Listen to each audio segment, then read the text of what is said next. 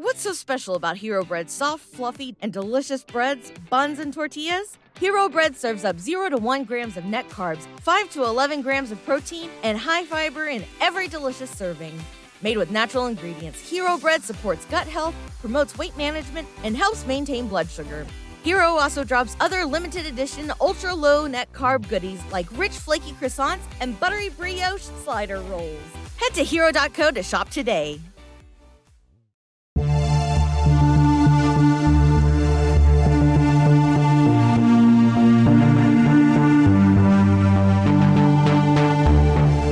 Previously on B1 Gang Adventures. Hoy, gising!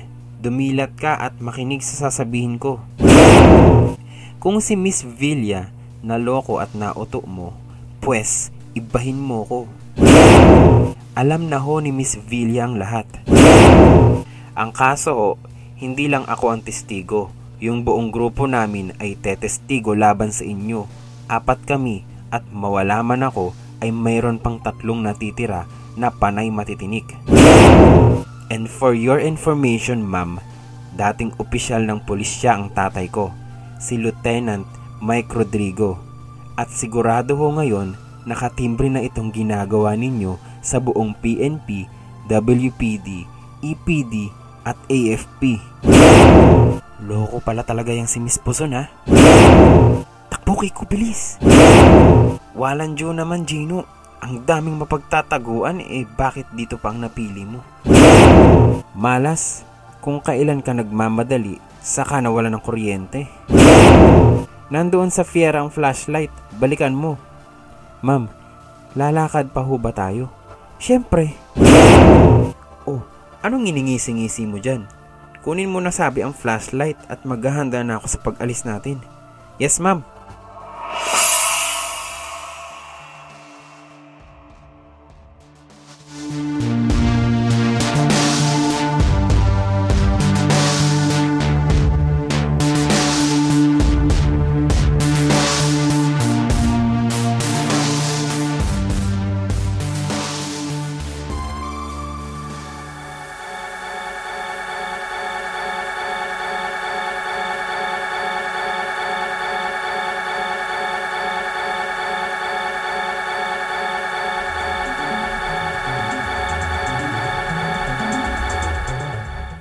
B1 Gang Case File Number 3, Kabanata 11, Panganib sa Kadiliman.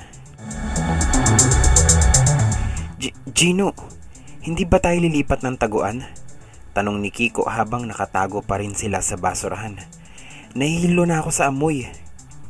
Tiisin mo na, ani Gino. Hindi ko na talaga kaya. Amoy panis na lumpia at bulok na pansit dito Sige na nga. Lumingas Gino. Doon sa dulo ng bakod tayo lumipat. Tinuro niya yon. Patayo na sila nang muling lumabas ng bahay si Alex. Mabilis ulit silang dumaba. Napilitan si Kikong muling makipagbeso-beso sa basurahan. Nakita nilang lumapit si Alex sa Fiera at may kinuhang flashlight. Sinindihan iyon ng lalaki at tinanglawan ang daan pabalik sa bahay. Ark! Hindi na napigilan ni Kiko ang maduwal dahil sa masangsang na amoy. Agad na inalalayan ni Gino ang kaibigan. Maputla na ang mukha ni Kiko. Talagang naapektuhan ito sa amoy ng basura. Sa pag-aasikaso sa kaibigan, hindi na malaya ni Gino na biglang napatigil si Alex sa paglalakad. Narinig nito ang pagduwal ni Kiko. Mabilis na kinuha ni Alex ang kanyang malaking batuta mula sa Fiera. Dahan-dahan at tahimik siyang lumabas ng bakuran upang lumapit sa pinagmulan ng ingay sa dako ng basurahan. Wala namang kamalay-malay sina Gino na nasa panganib na sila. Abala pa rin si Gino na hinhimas-himas ang likod ni Kiko. Ni hindi nga napansin ni Gino na nakalawit na pala ang mga hita niya nang asikasuhin niya si Kiko. Napangisi naman si Alex nang masinaga ng lente niya ang mga hitang nakalawit mula sa basurahan. Sa laki ng mga iyon ay natansya niyang binatilyo lang ang nagtatago sa likod ng basura. Dahan-dahan niyang inangat ang hawak na batuta. Titiyakin niyang mamimilipit sa sakit ang sino mang nagmamay-ari ng mga hitang iyon. Sa lakas ng gagawin niyang paghataw ay hindi siya magtataka kung malumpo pa iyon. Itinaas ni Alex ang batuta. Itiniim pa niya ang kanyang panga habang inamba ang batuta niya sa hita ni Gino. Pababa na ang batuta ni Alex nang bigla siyang makakita ng mga nagsasayaw na bituin sa kanyang paningin na agad sinundan ng matinding pananakit ng kanyang bumbunan. Ilang segundo pa at muling may pumalo sa ulo ni Alex. Dahan-dahang tumirik ang mga mata at hawak pa rin ang batuta na parang manikang papel na natupi si Alex sa kalye. Tulog na tulog ito. Parang inupakan ni Wolverine ng X-Men.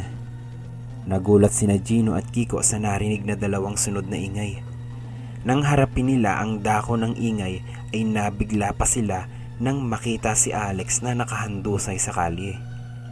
At lalo silang nagulat na makita si Boging na nakatayo sa tabi ni Alex. May hawak na malaking balde ng basura si Boging. Ipinalo pala ni Boging sa ulo ni Alex ang hawak na balde ng basura.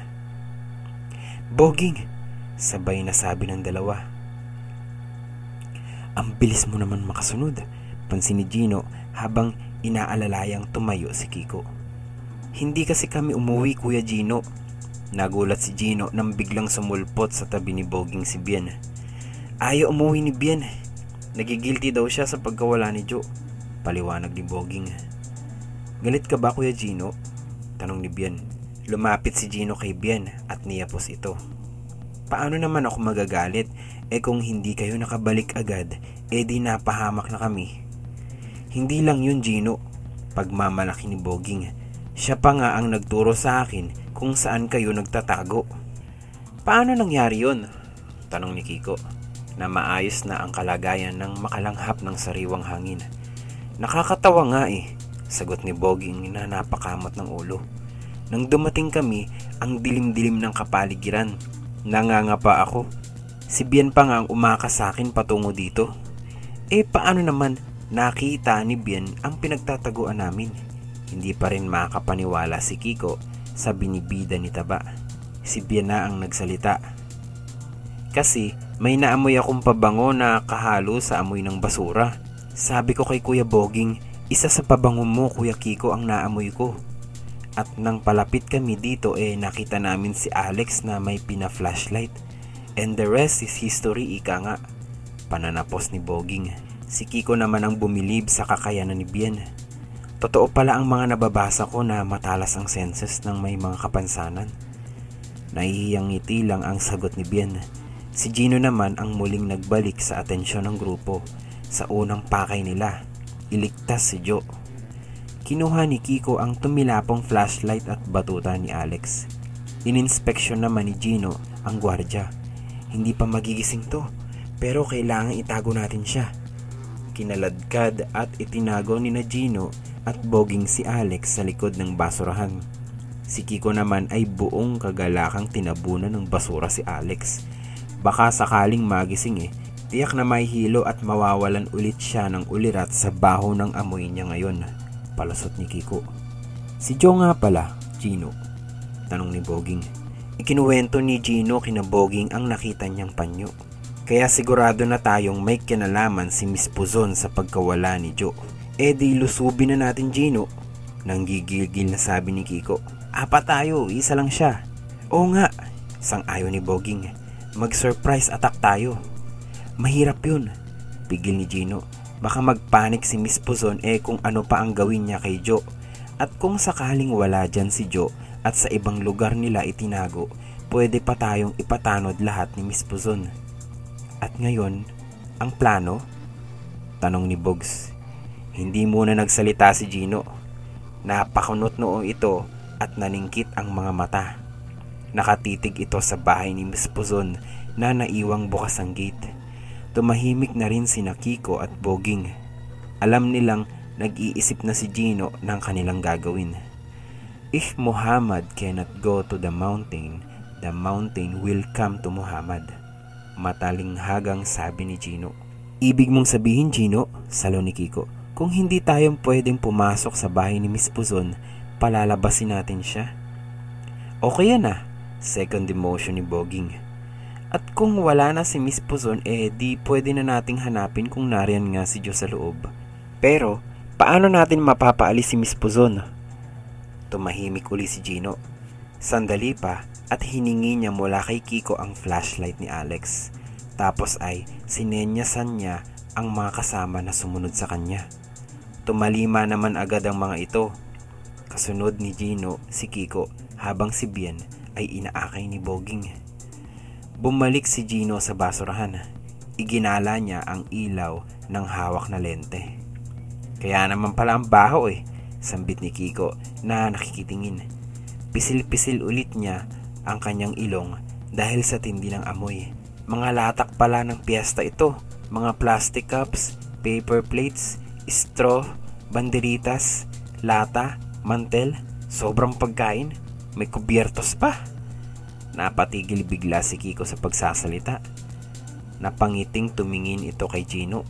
Nahuhulaan na niyang naghahanap si Gino ng magagamit sa planong naiisip nito. Ano ba talaga naiisip mo, Gino?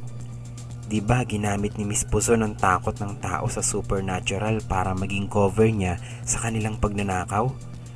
O ngayon, tanong ni Boging, karaniwan sa gumagamit ng konsepto ng supernatural ay yung mga naniniwala na totoo ngang may multo at aswang, pagpapaliwanag ni Gino. Si Kiko na ang tumapos sa sinasabi niyang kaibigan. Ang ibig mong sabihin? Napangisi na rin siya sa plano ni Gino. Tatakutin naman natin ngayon ng multo? Exactly.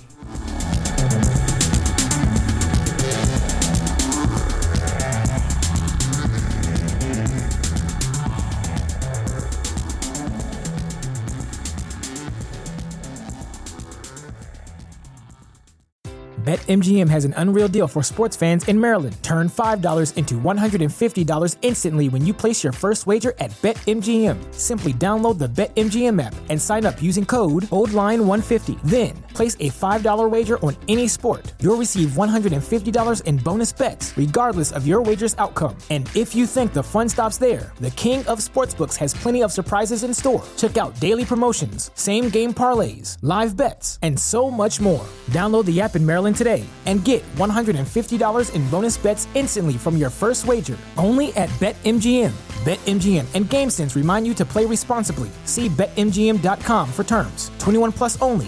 Maryland only. New customer offer. Subject to eligibility requirements. Rewards are non-withdrawable bonus bets that expire in 7 days. From issuance, please play responsibly. For help, visit mdgamblinghelp.org or call 1-800-GAMBLER in partnership with MGM National Harbor. Promotional not available in Washington, D.C.